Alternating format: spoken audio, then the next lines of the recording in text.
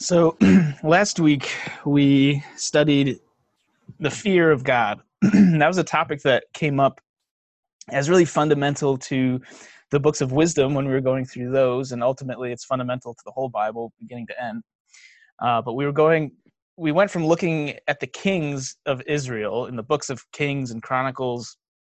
Eventually we ended up with Solomon, which led us to the wisdom books, which led us to the fear of God. So we kind of went off on this side path.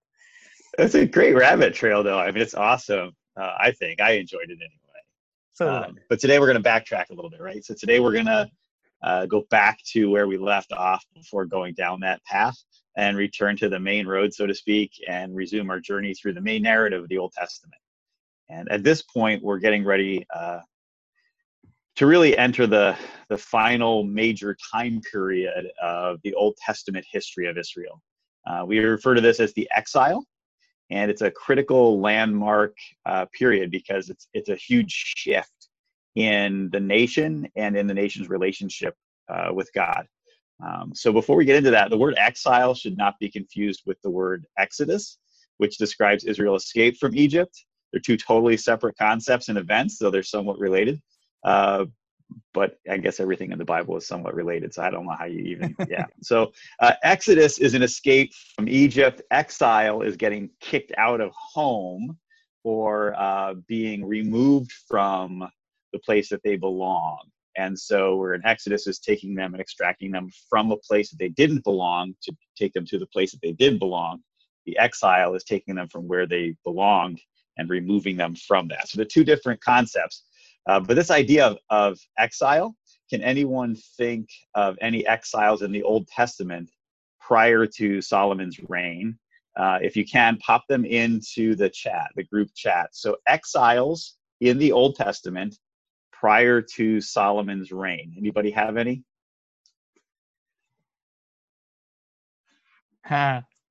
Bingo. Adam and Eve were exiled from the garden. The original exile. Very true. Very true. Any others?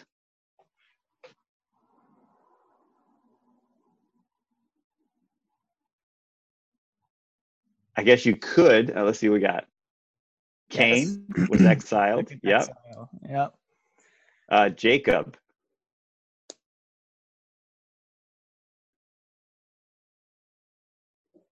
Hagar, you could definitely call Hagar's banishment and exile. Banishment is kind of a synonym.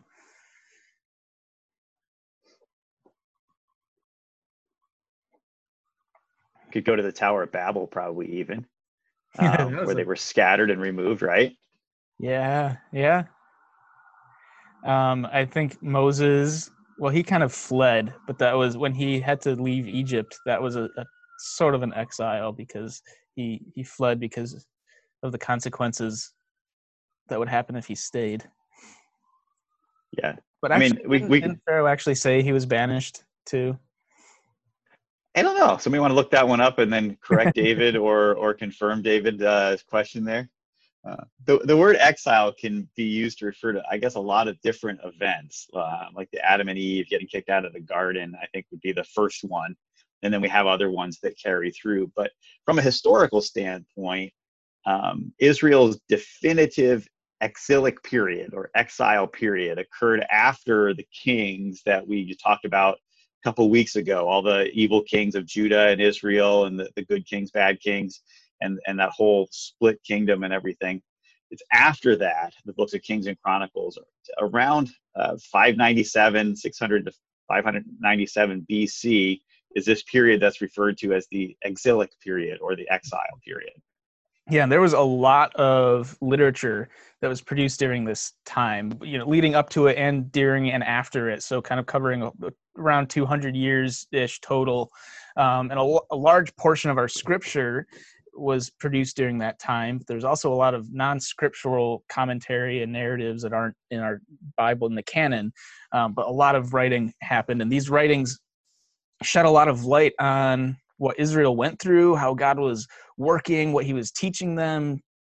It also makes it very clear what Israel's hopes and their dreams were for the future, figuratively, and there's literal dreams in there too. but we have various different prophets and other just notable figures and stories that show up, again, leading up to, during, and after the exile. We have people like Jeremiah and Elijah and Elisha. Those were kind of leading up to it, but warning about it. Daniel, Shadrach, Meshach, Abednego, those guys show up during it. You have Esther and Ezra, Nehemiah. They were kind of towards the tail end of it. Isaiah. So this is just a really formative time period for Israel. Like Mike said, it's full of these big names too. And we're going to explore hopefully some of these people and their stories and, you know, where they fit into the overall timeline in the coming weeks. But since there's a common factor in all of these stories is this concept of exile. So today we're just going to focus in on just how Israel ended up right in the middle of total exile. So to start with, let's look at what happened after Israel and Judah's kings went really from bad to worse. And when we talked about this a couple weeks ago, remember the nation of Israel was originally 12 tribes, but at this point, they're no longer united. It was split into these two separate kingdoms, north and south, Israel and Judah. Essentially, there's 10 tribes in Israel, 2 in Judah. And so, yeah, a few weeks ago, we saw how all these different kings of each kingdom, they were listed out in the Book of Kings and categorized as either good or bad, and the vast majority were just bad. And when we get to chapter 17 of 2 Kings, we're going to skip around a lot. Maybe we can, maybe Mike can get this passage pasted in.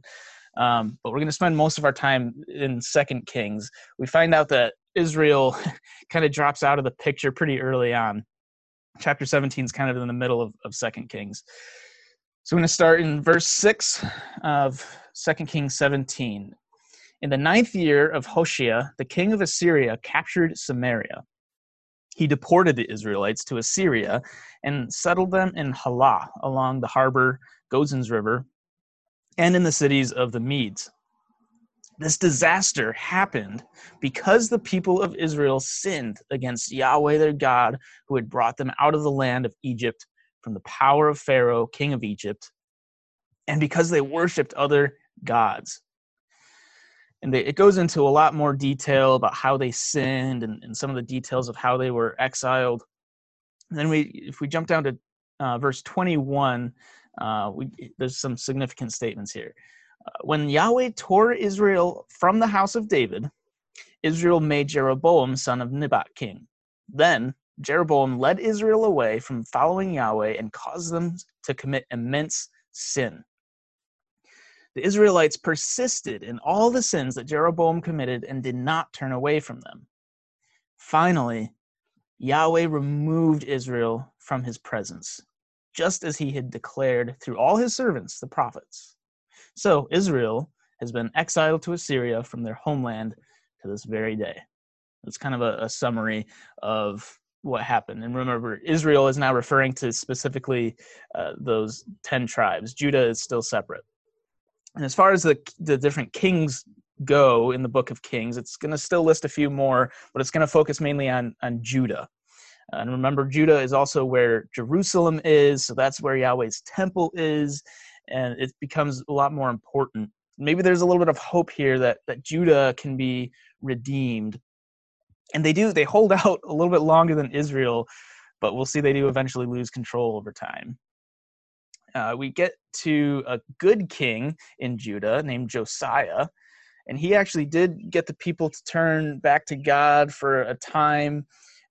He did a lot of great things, really cool story. But in chapter 23, he's just killed, and it's kind of anticlimactic. He's killed by Pharaoh Necho, the king of Egypt.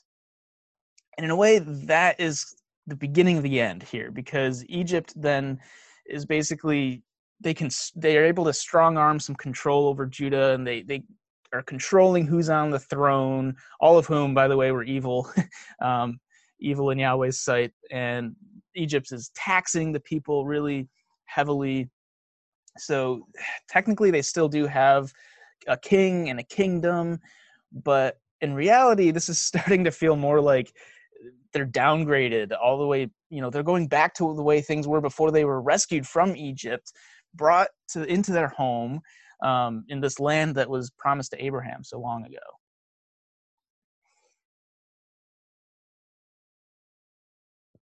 Oh, how did Mike get muted? You unmuting me? Stop playing with my mute button, David. When you get to the at chapter 23 ends with kind of like a boilerplate description of Jehoiakim.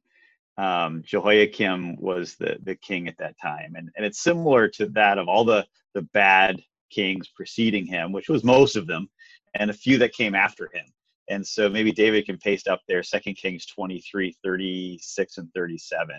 So Jehoiakim was 25 years old when he became king, and he reigned 11 years in Jerusalem.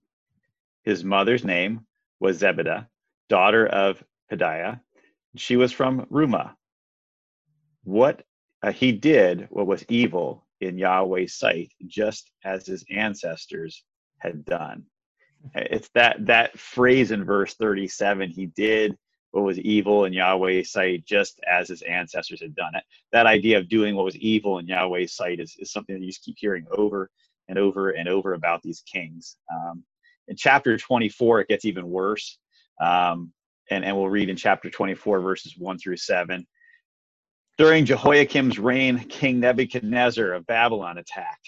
Jehoiakim became his vassal for 3 years. And then he turned and rebelled against him. Yahweh sent Chaldean, Aramean, Moabite, and Ammonite raiders against Jehoiakim. He sent them against Judah to destroy it, according to the word of Yahweh he had spoken through his servants, the prophets. Indeed, this happened to Judah at Yahweh's command to remove them from his presence. It was because of the sins of Manasseh, according to all he had done, and also because of the innocent blood he had shed. He had filled Jerusalem with innocent blood, and Yahweh was not willing to forgive. The rest of the events of Jehoiakim's reign, along with all of his accomplishments, are written in the historical record of Judah's kings. Jehoiakim rested with his fathers, and his son Jehoiachin became king in his place. Now the king of Egypt did not march out of his land again, for the king of Babylon took everything that had belonged to the king of Egypt, from the brook of Egypt to the Euphrates River. So now even the Egypt has no use for Judah because they've been totally ransacked. But the statement in verse 4 is really one of those ones that I think we wrestle with a little bit, where it says Yahweh was not willing to forgive. And I don't know about you guys, but when I read a passage like that, that's just stark. It's just this black, bleak, dark picture. And it just kind of seems to go against the very nature of God. I mean, that Yahweh refused. He was not willing to forgive them. I think we're going to have to come back to that one, David. I think we got to keep going here, but I think we have to come back to that. Yeah. Isn't God a forgiving God? Yeah, for now, let's skip down to verse 10, still in chapter 24 of 2 Kings, starting in verse 10. At that time, the servants of King Nebuchadnezzar of Babylon marched up to Jerusalem, and the city came under siege. King Nebuchadnezzar of Babylon came to the city while his servants were besieging it. King Jehoiakim of Judah, along with his mother, his servants, his commanders, and his officials, surrendered to the king of Babylon. So the king of Babylon took him captive in the 8th year of his reign. He also carried off from there all the treasures of Yahweh's temple and the treasures of the king's palace, and he cut into pieces all the gold articles that King Solomon of Israel had made for Yahweh's sanctuary, just as Yahweh had predicted. He deported all Jerusalem and all the commanders and all the best soldiers, 10,000 captives, including all the craftsmen and metalsmiths. Except for the poorest people of the land, no one remained. Nebuchadnezzar deported Jehoiakim to Babylon. He took the king's mother, the king's wives, his officials, and the leading men of the land into exile from Jerusalem to Babylon. Then the king of Babylon brought captive into Babylon all 7,000 of the best soldiers and 1,000 craftsmen and metalsmiths, all strong and fit for war. And the king of Babylon made Mattaniah, Jehoiakim's uncle, king in his place, and changed his name to Zedekiah. Zedekiah was 21 years old when he became king and reigned 11 years in Jerusalem. His mother's name was Hamutal, daughter of Jeremiah, and she was from Libnah. Zedekiah did what was evil in Yahweh's sight, just as Jehoiakim had done. Because of Yahweh's anger, it came to the point in Jerusalem and Judah that he finally banished them from his presence. And then Zedekiah rebelled against the king of Babylon. Now, first of all, notice that phrase, just as Yahweh had predicted, in verse 13. It's an interesting phrase, and that's an interesting topic to trace. If you want to go and look at how many times you see that, especially since the giving of the Mosaic laws and the Mosaic covenant, how many times it's like a little "I told you so" in there. So how many times did it happen just as Yahweh predicted? But there's a couple other major things to notice here. First of all, just this mass deportation that's being described. This is really the culmination of the exile at this point. It's not just about losing control of the kingdom. They're not even in the kingdom anymore. They're physically banished, kicked out, and that's the epitome of exile. And all the strongest, the brightest, the best, all the lifeblood of Jerusalem and Judah, they're forced to leave their homes and go to this foreign, unfamiliar land to be ruled and subjugated by this foreign king. I think it's kind of interesting to note that they left the poorest ones behind. I mean, that's kind of like, the fact that fact is even left in there, to me, I just find really intriguing. It's like they took all the best, the best soldiers, the best metalsmiths, the most skilled people, and they just left the poorest ones to do whatever they need to do, because I guess they weren't a threat or they weren't useful or something. Yeah, they were there. So there was a remnant there, but they wouldn't have been able to function very well as a society without the people needed to, the literal strength and leadership. Yeah. I think the second thing that really stands out in this passage is in verse 20. And the statement that it came to the point in Jerusalem and Judah that he finally banished them from his presence. It's like the ultimate statement of finality when it comes to God's judgment. And it echoes the almost identical statement that was made about Israel back in chapter 17, verse 23. And when you think about it, God's presence is the greatest gift and the greatest blessing. And it's at the core of God's promise to Abraham and to Moses and to David. It was what we lost in Eden and was restored to a sense in Jerusalem with the temple, but now has been totally ripped away, ushering in a very dark period in Israel's history. And I think, to me, one of the things that I think is significant is that phrase.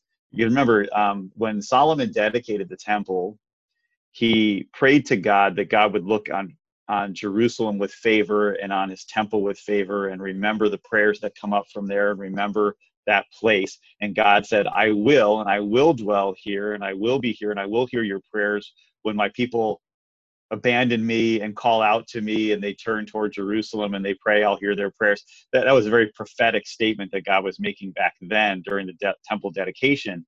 But God said, I will live here among my people. God doesn't leave the people at this point because he promised to stay there. He banishes the people from his presence and he kicks them out. And I think that to me, that was just a significant thing that's kind of like, wow. And now they're totally gone. They're just like totally isolated from God and taken to foreign countries, away from their cities, away from their families, away from their land that they were promised, away from the temple. And the book of Lamentations, so to give you a perspective of some of the other Bible books here, and we're going to look at some more of how all of the exilic period writings, the pre-exile prophets and the books during exile and the books after. We're going to look at those in the months to come. But Lamentations was written during the exile. And if you really want a sobering reflection on how painful and tragic this time was for the Jews, just read through Lamentations. You'll kind of get an idea of the heart, of just the despair, I guess, the utter despair that they have. They're super homesick at the point of Lamentations, and I'm sure quite a few of us have experienced homesickness before. Now, 2 Kings 24:20 ended with the statement that Zedekiah rebelled against the king of Babylon. And we're not going to read through all the details of what happened, but suffice it to say that without Yahweh on their side, it did not go well for Judah at all. Babylon laid siege to Jerusalem. Zedekiah's sons were slaughtered in front of him. He's captured, blinded, brought to the Babylon in chains. He's utterly humiliated because God was not on his side. And after that, Jerusalem was destroyed, including the temple, which is plundered of all of its riches and glory. And chapter 25 is essentially an obituary for Jerusalem and the temple. So the walls are taken down, the gates are burned, the temple is destroyed, the city is in ruins, the temple is in ruins, and all the valuable people and objects have been stripped from there and taken out of it. It's a true just decimation of that region. As much as the description of the temple and all of the stuff that went into it was also very detailed, you have a similar detailed description of all the stuff that was taken out and looted and destroyed and lost. But if you take a step back for a minute, you can really see this whole playing out of events as just this systematic unraveling of Israel as a nation. If it was, this woven piece of cloth, it's like it's coming undone and just you're pulling at the thread and it's just coming apart. First, we have the tribes being split up, and the larger chunk, the Israel chunk, was kind of dispersed back in chapter 17. So there's this undoing of even just the 12 original tribes, which, remember, came from the 12 sons of Jacob / Israel. And the reason that Israel's descendants became such a great nation is because they prospered in Egypt after reuniting as a family under Joseph's leadership. And as a united family over generations, they grew strong and numerous. And you can see leading up to the exile that unity just is dissolving. Well, David, one thing we should mention is a lot of people often think that the first experience in Egypt was an exile, but it wasn't. It was actually a provision of God back then. Yeah, back in Joseph's day, Egypt started off as it was a source of salvation, really, for Israel, because there was a famine. And because Joseph was installed there as a leader, he was able to bring his whole family there, and they were able to, prosper there. But then eventually, of course, they were enslaved and oppressed by Egypt until God rescued them and brought them back home to the land that was originally promised to Abraham, Israel's grandpa. So Judah, this remnant of the nation, I think it's important to remember all these connections. We lose track of all these names. Abraham was Israel's grandpa. But now we have Judah, the last remaining piece of the nation, being subjugated to Egypt. And it's like just this, again, it's like a case of terrible deja vu. It's a major step backwards in their development. And then after that, the thread just keeps on pulling, and they get kicked out of their land completely and into Babylon. And the interesting thing that it's Babylon specifically, Babylon is like this hot spot in the Bible, symbolically and literally, of rebellion against God. Remember the story of the Tower of Babylon, or the Tower of Babel. That city was founded by people who wanted to rival God. And it was out of those people that God called Abraham to go to a different land and to begin the roots of a nation that would grow and prosper in the presence of God and then bless the whole earth. That was the original plan for Abraham and his descendants. And now they're back to Babylon. And with Solomon, they were at pretty much their peak, and since humanity was originally exiled from the Garden of Eden. The temple in Jerusalem symbolized that return to Eden and the return of God's presence to be more like it was with Adam and Eve. But then after Solomon, and by the end of Solomon's reign, they were just unraveling to where now they're barely even recognizable or existent as a nation. They're all the way back to where they started, figuratively and literally, and they're outside the garden, banished from God's presence. We talked about how Kings and Chronicles parallel each other, but each of them shows like different perspective, like a different lens as you look at the different historical events here. And Chronicles has the benefit of being that hindsight book, right? So you're looking at the whole history, and then you're going back and looking at all the things that took place. And we all know that when we do that, like we're doing it now, we're looking back on Israel's nation and saying, well, don't they see? Can't they get it? Isn't this obvious to them? And so Chronicles is almost able to take that perspective as it goes through and bring out certain things that are obvious after the fact. They may not have recognized as readily when they were living in the midst of it. As is typical, Chronicles offers less detail, but comes with some helpful perspectives that really give us some more insight through the hindsight. And toward the end of Second Chronicles, we find a retelling of a lot of the same stuff. Josiah, then Pharaoh Necho, and Babylon, Nebuchadnezzar, and Zedekiah. And we get to a little summary at the very end in chapter 36. And David, you just paste the reference up there. It tells about chapter 36, verses 15 through 21. It tells about the destruction of Jerusalem and the temple, but with a preceding caveat and an interesting footnote at the end. So let's read through that together. 2 Chronicles 36:15.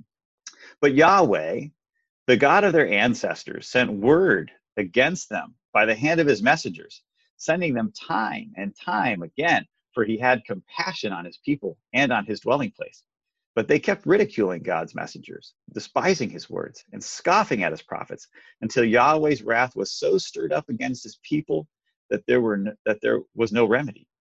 So he brought up against them the king of the Chaldeans, who killed their fit young men with the sword in the house of their sanctuary. He had no pity on young men or young women, elderly or aged. He handed them all over to him. He took everything to Babylon, all the articles of God's temple, large and small, the treasures of Yahweh's temple, all the treasures of the king and his officials. But the Chaldeans burned God's temple. They tore down Jerusalem's wall, burned its palaces, and destroyed all its valuable articles. He deported those who escaped from the sword to Babylon, and they became servants to him and his sons until the rise of the Persian kingdom. This fulfilled the word of Yahweh through Jeremiah. And the land enjoyed its Sabbath rest all the days of desolation until 70 years were fulfilled. Now, I'm going to tell you, you should probably bookmark this passage, because in it you have a summary of Jeremiah, Elijah, Elisha, Ezra, Nehemiah. They're all alluded to here, the events that sum up their ministries and their lives. And we'll probably refer to this passage to provide kind of an outline for the rest of our time in the Old Testament. But I think that this passage is super important because it helps to answer that thing that we were wrestling with earlier. We talked about God was not willing to forgive them. And that can sound really harsh and cold. But this starts out saying that there was no remedy because God sent messengers over and over and over again. And it talks about God being compassionate. It says in verse 15 that he sent word against them by the hand of his messengers, sending them time and time again, for he had compassion on his people and his dwelling place. It was not God's desire to cast this judgment on his people. It's not that God is a cruel, unforgiving, impatient God. He's compassionate, he's merciful, and he's just. And ultimately, his actions were necessary in order to fulfill the promise he made about what would happen when they turned away from him. And so this is a fulfillment of prophecy, but it doesn't show the wrath of God as much as it shows really the compassion of God. And we have to see those two things working together. We can't just look at one and not the other. I think that's a really important concept for us to grasp out of this. Mm-hmm. Yeah. But there's this other thing, David, that's kind of unique there. Yeah. This statement is really interesting at the end in verse 21 that says that this fulfilled the word of Yahweh through Jeremiah, and that the land enjoyed its Sabbath rest. So the land enjoyed this? What on earth does this mean? It's really two statements here, I guess. So first of all, Jeremiah, that's mentioned here, he was one of those pre-exile messengers that's mentioned in verse 15. He warned about everything happening exactly the way it happened. We can see that in Jeremiah chapter 25, verse 11. This is just one little snippet. There's a lot in there, but it says the whole land will become a desolate ruin, and these nations will serve the king of Babylon for 70 years. So again, you have that 70 years. So that's interesting that there's actually an end date that's, attached to this event. And you see that in Chronicles as well. It says it's going to last for 70 years. So there's hope. There's light at the end of the tunnel. And in fact, there's a very famous verse of hope in Jeremiah a few chapters later in chapter 29. I'll start in verse 10. For this is what Yahweh says: when 70 years for Babylon are complete, I will attend to you, and I will confirm my promise concerning you to restore you to this place. Here's the famous part, verse 11. For I know the plans I have for you. This is Yahweh's declaration. Plans for your well-being, not for disaster, to give you a future and a hope. And that verse 11 gets quoted, out of context quite a lot. Its original intent was to provide hope specifically to the Jews during the exile. But there is a lot of hope offered in Jeremiah. And if you keep on reading through chapter 25, 29, it's a beautiful message of hope. And as much as there's promise of punishment and destruction in Jeremiah, there's a promise of hope. And that shows God's character of mercy and love and of wanting to provide that hope, even for these obstinate and rebellious people. And we can just see that God's goal has always been of reconciliation and redemption, along with justice and peace, all of which can only be accomplished his way. So wait a minute, David, you're saying that the exile was part of God's plan for redeeming his people ultimately, but not just his people, but also to redeem the land? Yes. What does it mean that the land enjoyed its Sabbath? I think I need you to dive into that so we can understand how even the land was exiled and all that. Yeah, that's such a cool statement. I love this. And this actually goes back all the way to Leviticus, and how people were supposed to take care of the land once they got there. And we can see that in Leviticus 25, verse 4. It says, "But there will be a Sabbath of complete rest for the land in the 7th year, a Sabbath to Yahweh. You are not to sow your field or prune your vineyard." So they were supposed to let the land rest every 7 years, but clearly they weren't doing that because they totally disregarded Yahweh and all his guidelines. But those instructions that were given in Leviticus were provided for them to function as a society in their relationships with God, also with each other, with the surrounding nations, and with the land itself. And in the next chapter of Leviticus, if you skip over to chapter 26, we can also see how Chronicles is specifically describing the fulfillment of what God promised would happen if they failed to follow these instructions. So Leviticus 26, starting in verse 33, says, "But I will scatter you among the nations. I will draw a sword to chase after you. So your land will become desolate," check, "and your cities will become ruins," check. "Then the land will make up for its Sabbath years during the time it lies desolate, while you are in the land of your enemies. And at that time, the land will rest and make up for its Sabbaths. As long as it lies desolate, it will have the rest it did not have during your Sabbaths when you lived there." So we can see God's purposes in all of this, not only to bring his people to repentance, but to redeem the land itself. And I just think it's cool how the land is kind of personified here as having been trampled and punished by the evil ways of the people living there. And now it's finally getting a chance to breathe and relax and recover. It's kind of a cool image in the midst of all the, tragedy and chaos. It's like the land is just, it has a rest. I just think it's cool. But so moving on, and yes, I am a Bible nerd.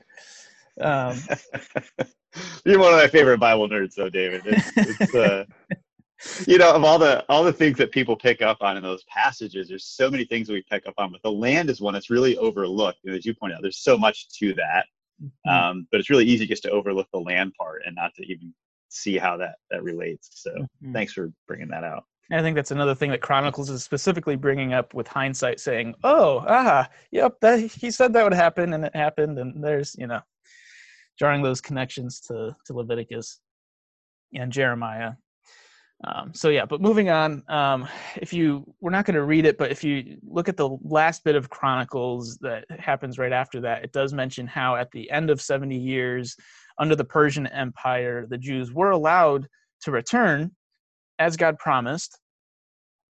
But if you look at the rest of what was written then post-exile, we'll find that this really was only a temporary fulfillment of the hope that they had. The people's hearts, for one thing, they still are corrupt, just as corrupt as they were before they left, and their spiritual relationship with God still is broken. So the Old Testament concludes like that. It's thoroughly unresolved at the end of it. God's people are left still longing and looking forward into the future for God to send another messenger, another prophet, another king to restore his people. Of course, we know that hope is fulfilled in Jesus. But at the same time, when Jesus came, that didn't look quite the way the Jews were expecting or looking for, did it? He didn't kick out the Romans. He didn't restore Jerusalem to its glory days. But what he did bring was the presence of God and a path of redemption for all of humanity, not just Israel, to return to our true home, one for which we all long, whether or not we realize it. I think that's just part of the human condition. In Colossians 1:13, we see a statement of what Jesus has done. He has rescued us from the domain of darkness and transferred us into the kingdom of the Son he loves. So Jesus, he took on the consequence of sin so that God's justice could be satisfied and his mercy and his love given freely to us. But at the same time, the story's not quite over yet. In this age that we're living in, the world is still corrupted by sin. So in this way, we have kind of a taste of home, but we're not quite there yet. And Jesus set us on a path. He gave us a path to get there, but in the meantime, we're sojourners. We're lights surrounded by the darkness of Babylon, but called to spread that light so that as many as who receive it can be rescued from darkness and return home. And we see a lot of verses like Philippians 3:20 that says, "But our citizenship is in heaven, and we eagerly wait for a Savior from there, the Lord Jesus Christ." In Hebrews 13:14, "For we do not have an enduring city here. Instead, we seek the one to come." These are New Testament verses, New Testament writers writing with, again, that hindsight now, having seen Christ and understanding kind of where we fit into the timeline of the universe. And then when we get to the end of the Bible, in the book of Revelation, the book of revealing, we get this kind of glimpse of what homecoming will look like. And perhaps somewhat surprisingly, home, rather than us going home, it's really actually homecoming to us. And this is John speaking in Revelation. I'm going to read in chapter 21, starting in verse 10. "He then carried me away in the Spirit to a great high mountain and showed me the holy city, Jerusalem, coming down out of heaven from God, arrayed with God's glory. Her radiance was like a precious jewel, like a jasper stone, clear as crystal. And it goes on with a lot more detail of how beautiful it was and all the stuff that he saw in the city. But skipping down to verse 22, he says, I did not see a temple in it, because the Lord God, the Almighty, and the Lamb are its temple. The city does not need the sun or the moon to shine on it, because the glory of God illuminates it, and its lamp is the Lamb. The nations will walk by its light, and the kings of the earth will bring their glory into it. Its gates will never close by day, but it will never be night there, or because it will never be night there. They will bring the glory and honor of the nations into it. Nothing unclean will ever enter it, nor anyone who does what is detestable or false, but only those written in the Lamb's book of life. Now, there's a lot to unpack there, but just getting this image of the city coming down to us, and then skipping to the next chapter. I want to read one more little snippet here.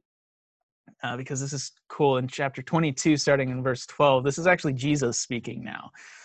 Look, I am coming soon, and my reward is with me to repay each person according to his work. I am the Alpha and the Omega, the first and the last, the beginning and the end. Blessed are those who wash their robes so that they may have the rights to the tree of life and may enter the city by the gates.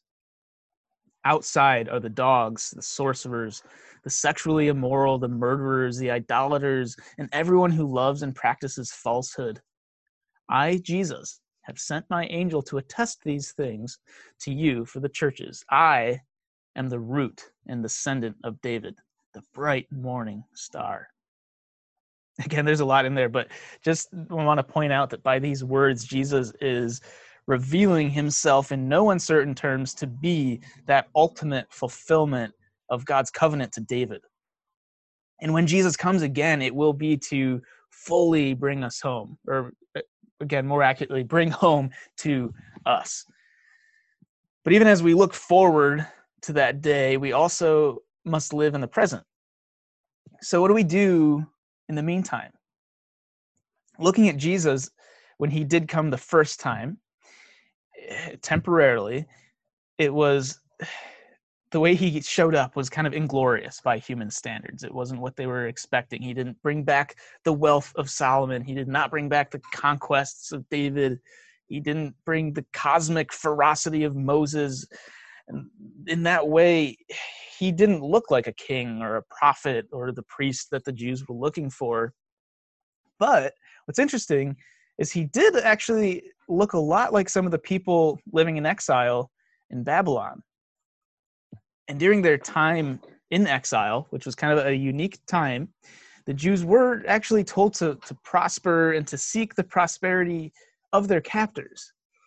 And at the same time, they had moments when they had to be subversive and even defiant in order to follow God because of where they were.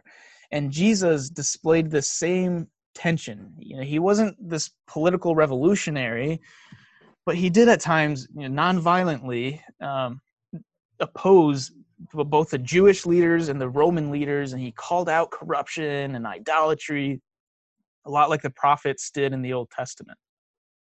And Lord willing, again, we'll be able to explore some more of that dynamic in the coming weeks. And as we look at some of the specific situations the Jews were in, where they had to navigate this kind of paradox of this responsibility they had to each other, but also their human authorities and to God, and looking at all those people, along with how Jesus handled that and his disciples, then I think we can get some wisdom for how to live away from home in this time.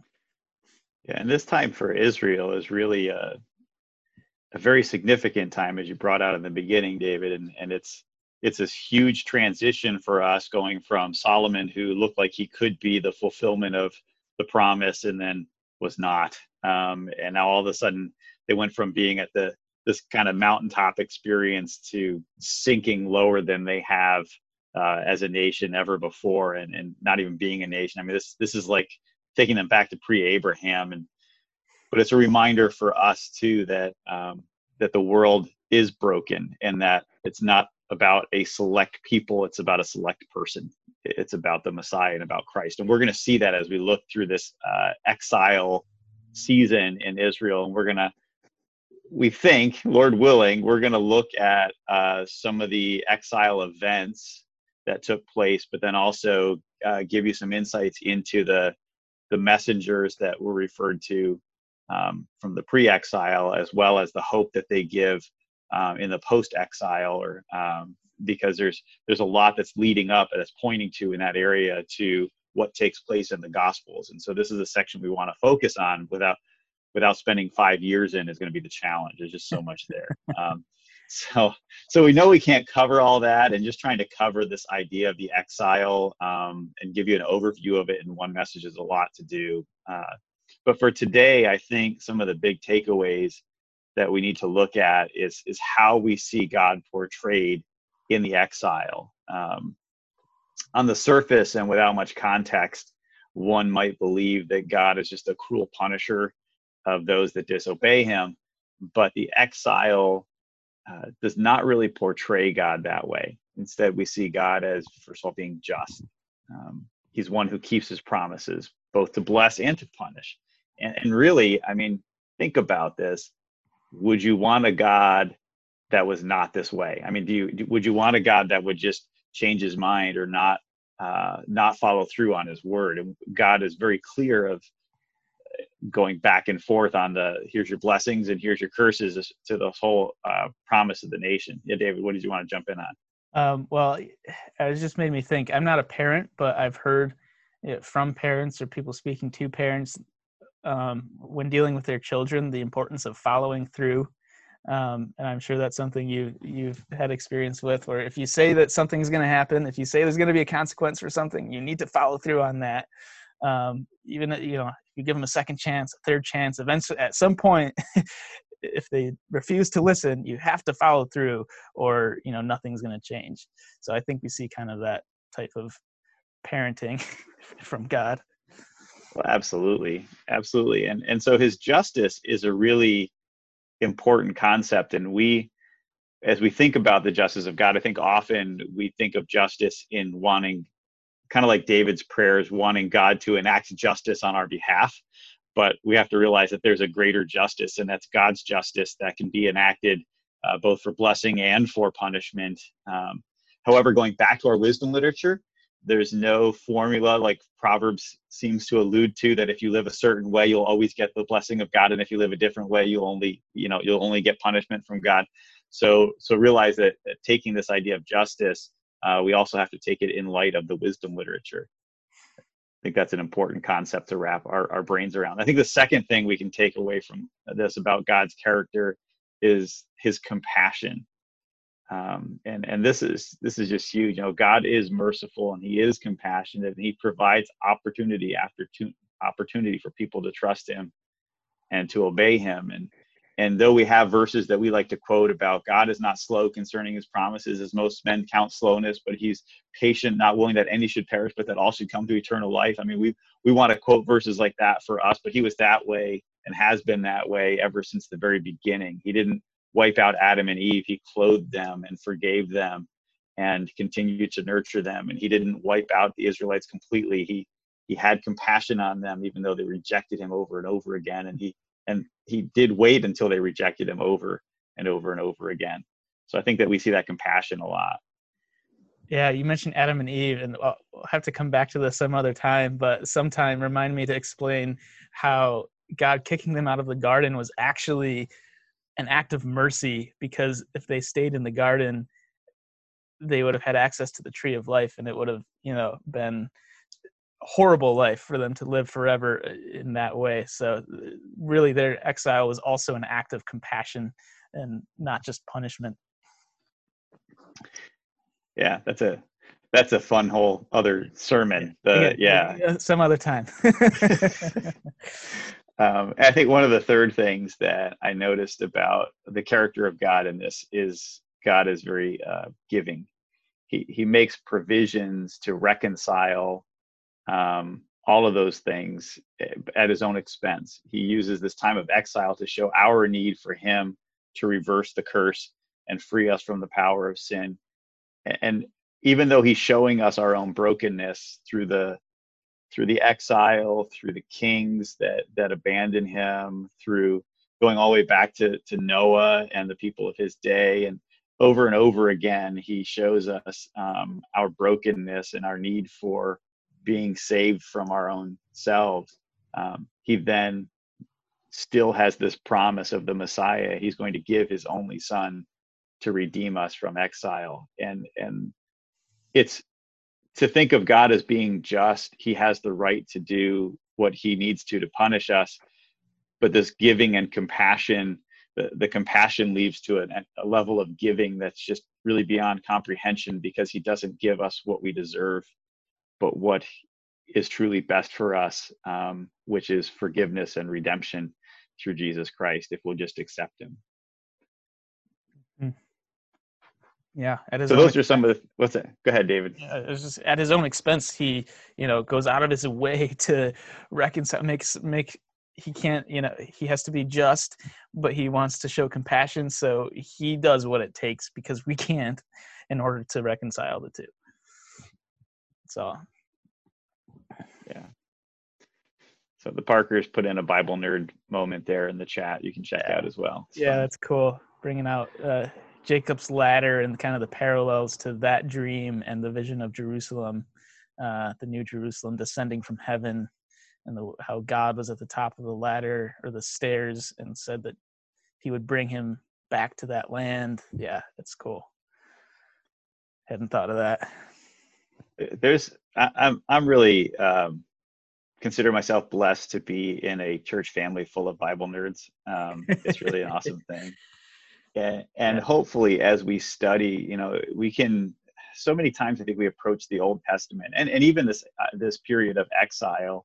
I would say that many of us study Genesis and those stories because we like the Genesis narrative. We like the stories of the Exodus.